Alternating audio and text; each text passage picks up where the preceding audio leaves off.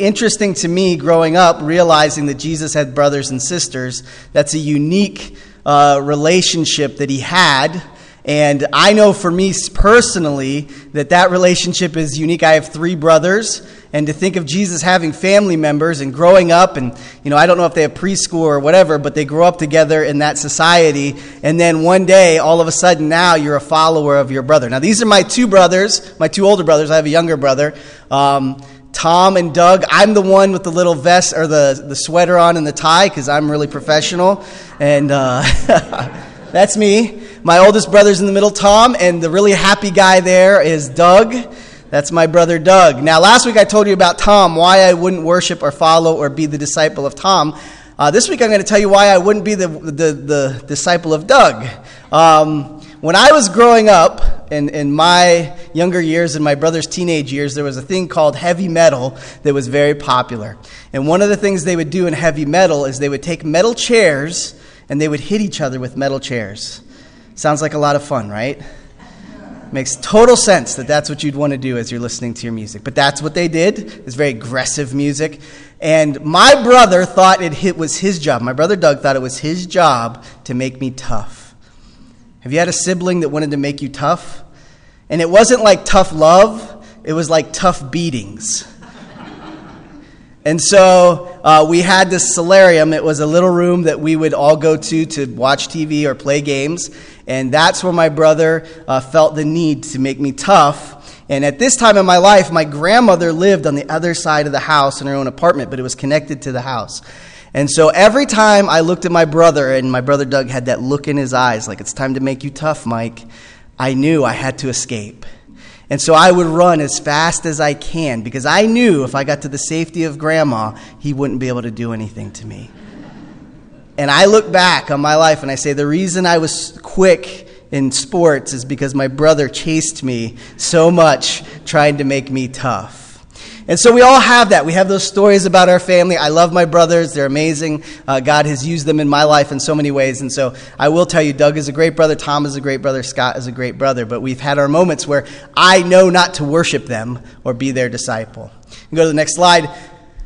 But I think the big question becomes then, what are we to do with our lives? And one of the things we like to do as a family is play table games. And one of the games we played was Life. How many of you played Life before? Now, the idea of life is you spin a spinner, and you go around life, and the goal of the game is to end with the most money. And so the goal of life is to end with the most money. And at the end, for some reason, if you get to retirement first, you get extra money. Which I kind of understand. But that's how the game works. And the sad thing to me, and as this morning as we look at James, the sad thing is this is really how the world operates. You know what the temptation is in life, this game? It's to cheat. It's to respin or move them a little bit further or less than you're supposed to. Why? Because the ultimate goal is to get the most money. It's not to be the most moral. It's not to be the most righteous. It's not to be right with God. And so as we look at this game, and it really reflects to me the reality of the world we live in today. We live in a world where much of what is said and done is, how do you get more? How do you receive more? How do you become what you want to be? All of these things, regardless of whether it's right or wrong, regardless of how it affects your relationship to God, and many don't believe there is a God, so it doesn't really matter. But this morning, I believe this is what James is teaching us, because the truth is, if we're not to collect money and stuff, if that's not the goal of life, then what are we supposed to be doing with the turns of life? What are we supposed to be doing with our days and our months and our years? How should we as followers of Christ be living our life? And I believe James gives us some insight into this as we look to his word. I believe God gave this information to James to give to us so that we could live lives that are worthy and purposeful. So before we do that, let's see what God has to say. Let's precede his word with prayer and ask him to speak to each of us individually. Father God, I am grateful for another day. You say you are holy. You say you are just. You say you are righteous. And so we come into this moment this morning and we ask you to speak directly to our hearts. We have many distractions. There's so much in this world, not to mention the enemy that lives within us, the enemy that is outside of us, trying to pull us away from you at every moment. And so, Lord, we ask in this moment as we read these words that you, your brother James, wrote down, Lord, that you inspired so that we would understand how we're to live our lives. Lord, help us to understand these things, help us to receive these things, and help us to be faithful in these things. And Lord, we pray that your words would penetrate past maybe some walls we've built, some hardship, some hardness that we've built up in our hearts and in our lives. Lord, break that today. Lord, help us to be open to your word. And Lord, as we talk about this, that you would direct our path, keep us safe on your path. And Lord, help us to look forward to your return, knowing that that is soon, and knowing that you love us desperately today, and you want us to know more about you today, right now.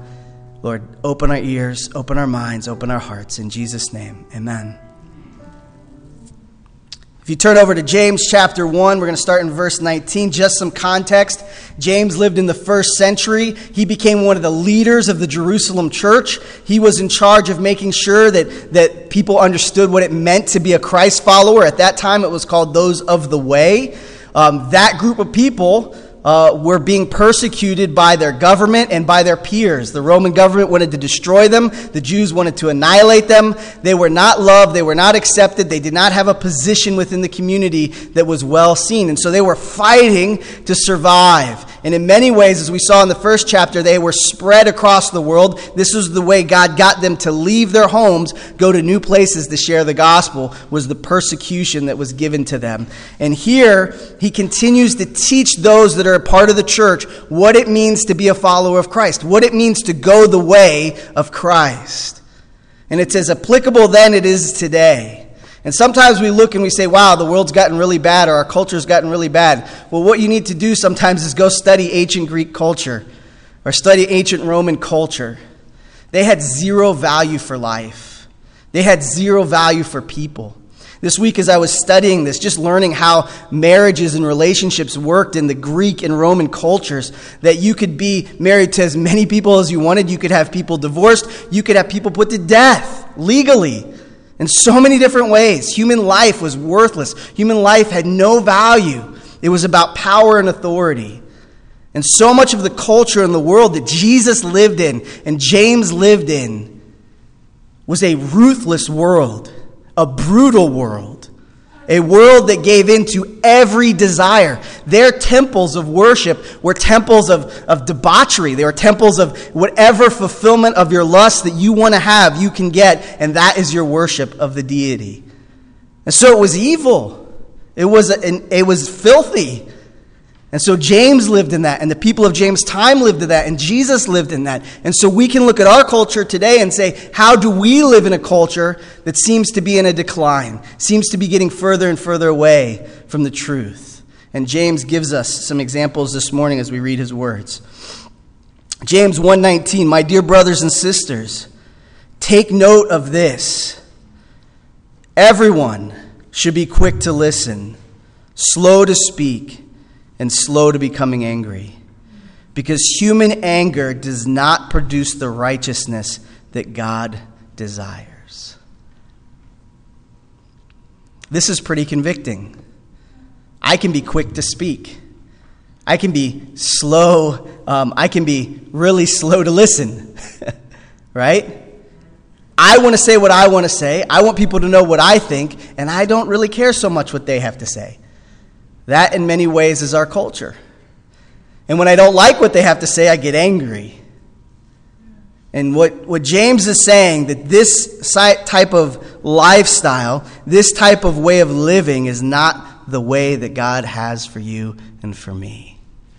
If we want to live in a world and make a difference in that world, we have to be different than the world. If you're here today and you're just checking this out, you're saying, what is a Christian? What does it mean to be a follower of Christ? It's a great day you're here because we're talking about what it means to be a follower of Christ. And it's also a beautiful thing because this is stepping on all of our toes. Because every one of us in this room has said something we regret. We've got angry over things we shouldn't have got angry about. These are things we all struggle with. If we think it's just you and it's not me, then we're lying to ourselves. This is something we all can relate to. This is something we all have to deal with and take honestly. Am I willing to listen before I speak? Am I willing to have empathy and try to figure out where this person's coming from? And what does God want me to do in the midst of every conversation and every part of my life? Because if we're a follower of Christ, our desire is to be right with Him, meaning righteous. And to be right with God, He's saying this is how it works. And really, we have to get to that point where we ask ourselves, why am I getting angry to begin with? Why am I so angry about this? That's probably one of the most common questions I ask myself. Why am I getting so angry about this? It's no big deal. Why am I getting so angry about this? Is my anger fixing the problem? Is it making it any better? Is it bringing any solution to this issue? Many times when I consider that, I recognize my anger is only making things worse and not better. Therefore, it is not producing the righteousness that God desires. And so if I desire to live in this right relationship to God, James is saying to us, if we want to live this out, we have to apply these principles. He says in verse 24, therefore get rid of all moral filth and the evil that is so prevalent, and humbly accept the word planted in you, which can save you. Isn't it amazing that even in that time, James had to say there's a prevalency of filth? Right? There's so many ways to be defiled. There are so many things that will destroy us. There are so many things that want to pull us away from God. It is the same then it is today.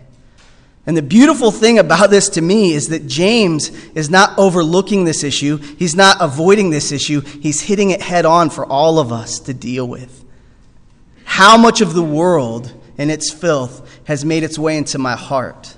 How much of the world and its evil has made its way into my mind? What is my thought life like? What are my actions like when no one sees? What is my true life? Who am I really? These are all important things for us to ponder and consider as followers of Christ. We also learned that the world's morality leads to destruction. Everything that the world does, if it lies, will lead to death. We have to recognize that. It isn't really love. It isn't really acceptance. It isn't really truth when it's not of God. And if it's not of God, it leads to death. And we don't really love people. We don't really care about people. We don't really care about a nation or any of these things when we call good evil and evil good. It never works. You see, we can look and say, well, God's just trying to take our fun away from us, or God's just kind of a bully up there. But the reality is God is a loving Father. And as a loving Father, I know I want the very best for my children. And probably the most important thing I can do as a loving Father is try to train them to avoid snares and traps that destroy their lives. If I'm a loving Father, I do everything in my power to help them to see the destruction that lies on certain paths, that I tell them the lies that will only lead to death. And that is exactly through James, God, our Heavenly Father, is speaking into our lives. And He's saying, I want you to have the best life possible. Not just the best life possible, the best existence, meaning eternal life possible.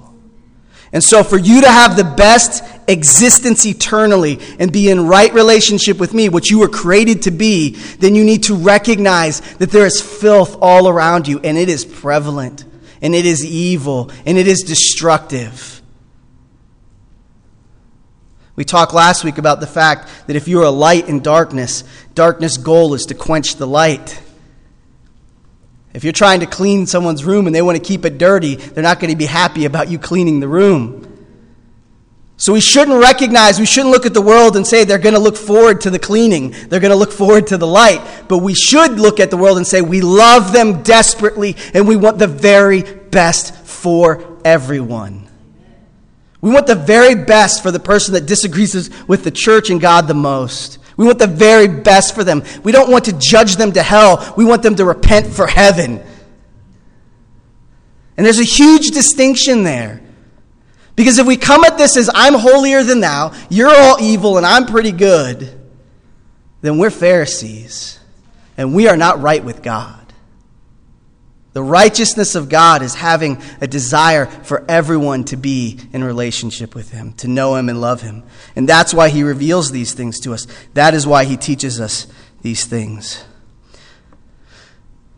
Verse 23, anyone who listens to the word but does not do what it says is like someone who looks at their face in the mirror and after looking at himself goes away and immediately forgets what he looks like. How many of you enjoy looking in the mirror? Most people, some people do, some people don't. I just happen to have a mirror with me here this morning. This is the one I used. It's a personal mirror. No. But here's the idea. Here's the idea. It's amazing. James is smart. He knows we care what we look like. We care what people think about us. That's why we have Facebook and Instagram and Twitter. We put out there the perfect view of us. Right? We would never put out what we look at when we first wake up on Facebook. We would never put our bad hair day, a picture up of that, right? We put out the best picture possible because we look in the mirror might be your phone, and we say, this is how I want to be perceived. But James says, you look in the mirror, you do something about it, right? You have some spinach in your teeth, you do something about it. Right? You do something about it. And we constantly do something about it. That's why we get haircuts. That's why people color their hair, and that's why you wear makeup. Because you're constantly doing something about what you see in the mirror. Because we all care about our exterior. But James says it's more important than that. He says it goes deeper. Verse 25, whatever looks intently in the perfect law that gives freedom and continues in it, not forgetting what they have heard, but doing it, they will be blessed in what they do. So he's saying this, you look in this. This is the perfect law. What is the perfect law? We call it the Great Commandment. The Great Commandment is this. Please remember to love the Lord your God with all your heart, soul, mind, and strength, and to love your neighbor as yourself. How do we learn to love God? By looking at his word daily, by investing time, energy, and effort into praying and studying his word so we can know what it means to love God. And then we can't just be hearers of the word. We have to be doers of the word. We look at this mirror, this perfect law. How do I love God? Well, I love the things of God. I love what God created. I love the people God put in my life. I love the things that God has called me to. How do I do those things well? I look in the mirror, and he says to me, Mike, you got to work on this because this is not loving. Mike, you're doing great in this. Continue to do it. But this law that I look at, this mirror of God's love for me that I try to look at all the time, is helping me become what God wants me to be. It's helping you become what God wants you to be. Just like we work so hard at making the outside look nice. Christ is saying your heart and your spirit are the things I want to grow. Those are the things I want to reveal myself. I am the most beautiful thing you can have in your life. But to have this beauty, you have to be honestly willing to look into this mirror and be honest with yourself. About a month ago, I started going to something called Move Daytona. Move Daytona is CrossFit, where we talk about Jesus. And if you don't know what CrossFit is, it's exercise that really hurts. And you can't walk after it for a little while. And so I started doing this, and you know what I realized? I looked in the mirror, and man, I got a lot to work on. I'm a lot weaker than I thought I was. Apparently, if you just sit for a long time, you don't get stronger. I didn't know if you knew that or not. But you know, I look at that, and I recognize in myself the need for growth, the need for health, and it's important, so I have to make it a priority. Even if I don't feel like doing it, I still need to. Actually, it's the times I least want to do it, it's the most important that I do it. Right? This principle applies exactly to our relationship with the Lord. God doesn't beat us up at church so we feel guilty and ashamed. Some of you grew up with that. You don't come to church to get spiritually beat to a pulp and go home feeling guilty and shameful. You come to church so the loving Father can say, hey, here's what we're going to work on together. Here's what I need you to think about.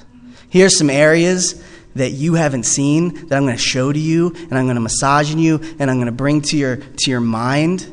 And you're going to need to start thinking about these things on Monday, Tuesday, Wednesday, Thursday, Friday, Saturday. Because I love you, and I want you to be what I put you here to be. He's not trying to bludgeon you. He's trying to create within you something amazing. He's trying to reflect his nature within you.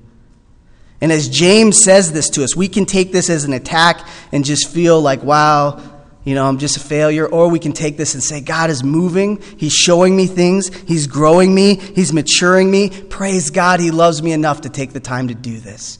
Praise God that he's always ready to train me. He's always ready to equip me. He's always ready to show me new things and help me to help others. It's an amazing and powerful thing. James 26 says, those who consider themselves religious and yet do not keep a tight rein on their tongues deceive themselves, and their religion is worthless. He's saying when you look into this mirror and you think about what you said this last week, the things you thought this last week, right? The other conversations, the meetings after the meetings, the talking to the friend about the other friend, the things you said about somebody that should never have been said, the things that you thought that should have never been thought. He's saying when we do that and we don't look at this and really take to God, I need your help because I'm saying things that are not what you want me to be saying. I'm thinking things that you don't want me to be thinking. And I'm going to be honest with myself and stop pretending like that's not true. And I'm going to look into the perfect law, and I'm going to say, God, I need your help because I see this now. It's clear to me. What do you want me to do? And he responds in verse 27, the religion or relationship or whatever that God our Father accepts as pure and faultless is this, to look after the orphans and widows in their distress and to keep oneself from being polluted by the world. Here's the answer. He says, when you're focused on helping those who have needs, you don't have all the time to do the things you shouldn't. When you fill your calendar and you fill your schedule with because believe me, there is more than enough to be done here in Volusia County. We could spend every minute of every day helping people and not even scratch the surface. But as a follower of Christ, he says, the answer to the orphans' issues, the answer to the widow's issues, I have put you as my church to be the answer. And so I want you to fill your calendar with those types of things. I want you to fill your time with helping those who cannot help themselves or helping those who just need a helping hand. Fill your time, fill your life with doing these things. James' whole focus of his book is don't be a hearer only, but be a doer. Your faith needs to have action. And so the first step is fill my schedule with helping others, whether it's my family, whether it's neighbors, whatever it is, whether it's coworkers, whatever you have in your life, serve to the best of your ability. Serve like Christ served us and served his disciples. And the second thing is don't be polluted by the world. Where many people are worried about us polluting the world, but unfortunately, the bigger problem is the world is polluting us. We're beginning to devalue each other. We're beginning to talk like God isn't real, that people are not made in the image of Christ, like Jesus isn't coming back, like every word that comes from my mouth isn't important or meaningful, that every minute that I spend in my life doesn't have value, that every day is not important. We're starting to believe the world's lies, that it's not, that you're just getting to the end, get there quick so you can collect all the money at the retirement spot. We're starting to believe the game of life is really the game of life. Instead of recognizing that Jesus has put us here with an absolute purpose. God formed you in your mother's womb. He knew your steps, and he desires to be glorified through your life. To be glorified through your life, he says, care about people and protect your heart. Care about people, protect your brain. Care about people, protect your soul. Keep it pure. Keep it holy. This is what it means to be his follower. This is what it means to follow him. So what are we to do? The question that we started out, how should we live our lives? What should we be doing? We should be self-controlled, pure servants of God. We should be self-controlled, pure servants of God. How do we do that? And before we go there, I think this is so important, because this is what I do. I've done this my whole life. When I was in college, on Friday nights, we had something called Friday Night Witnessing. And we would go into the city and we'd talk to people about Jesus. And we just said, God, you open the doors. We'll go up to whoever you want us to go in Lynchburg, Virginia. Just walk up and down the streets into the neighborhoods. You start the conversations and we'll follow them through. Every morning I woke up on Friday, I was like, I don't feel so good. I don't think I want to do this. Noon, lunchtime, they're doing some other things I'd rather be doing. All my friends are doing this. I think I want to go do whatever they're doing. And we would meet at 6 o'clock. It would be 5:45, and I hadn't made the decision whether I'm going to go or not. Because here's what we do. We talk ourselves out of what God is calling us to do. Don't talk yourself out of what God is calling you into. Don't talk yourself out of what God is calling you into. The game of life is totally focused on the flesh, but we're made up of three things. If we only live in the flesh, we'll always talk ourselves out of what God wants us to do. We have to live in the Spirit. When you live in the Spirit, God empowers you to do the things you don't even want to do, but you know you're supposed to. Because we are really good at convincing ourselves not to do the things God calls us to do. We have a list of reasons why not. And I would encourage you this morning, confront yourself when you get to that place. Confront your heart and say, is this of God or is this of me? Don't talk yourself out of what God is calling you into. So how do we apply this? I believe we can't do this on our own. I don't even think any of this can be done without the power of the Holy Spirit. So for that to take place, we need to ask God to help us to be slow to speak and slow to anger and quick to listen. We need to ask him, talk out loud. He's a God of creation. He spoke the world into existence. He's a God of communication. Have you ever talked out loud to the Father? And say, God, I absolutely need your help today. Because I am getting angry about everything. I am really quick to talk and I am really slow to listen. And I could really use your help today. Or even after the incident and you've fallen and you've messed up, say, God, I fell again. Please help me. Do you think the Father in heaven will not help you? Do you think he'll turn his back on you and not listen? He always listens. He always cares. He wants you to reach out with your heart, your soul, and your mind. Ask him to clean your life. Maybe you struggle in your thoughts. Maybe you struggle internally and you've just struggled with that. Say, God, I need your help to clean me from these things. I don't want them in my mind. I don't want them in my thoughts. Clean me of these things so I can be yours. I need your help. I think for these things to work, we have to be consistent. Make time in your life to daily focus on the things of God. Every relationship in life that's valuable has time committed to it. Every relationship in your life that you want it to be healthy and growing, then you got to spend time in it. And it's the same with your relationship with the Lord. Would you be willing to commit time in your daily life to say, God, I want to listen, I want to grow, I want to know more of what you have for me. I want to love you more today than I've ever loved you before. And so you're willing to do that. Are you willing to ask God for help? For any of us this to work, we have to be twice born. If you don't know Christ as your Savior, that's the first step. There is no other step before you come to Christ. But in Christ, you're a new creation. Behold, everything has passed. Now everything has become new.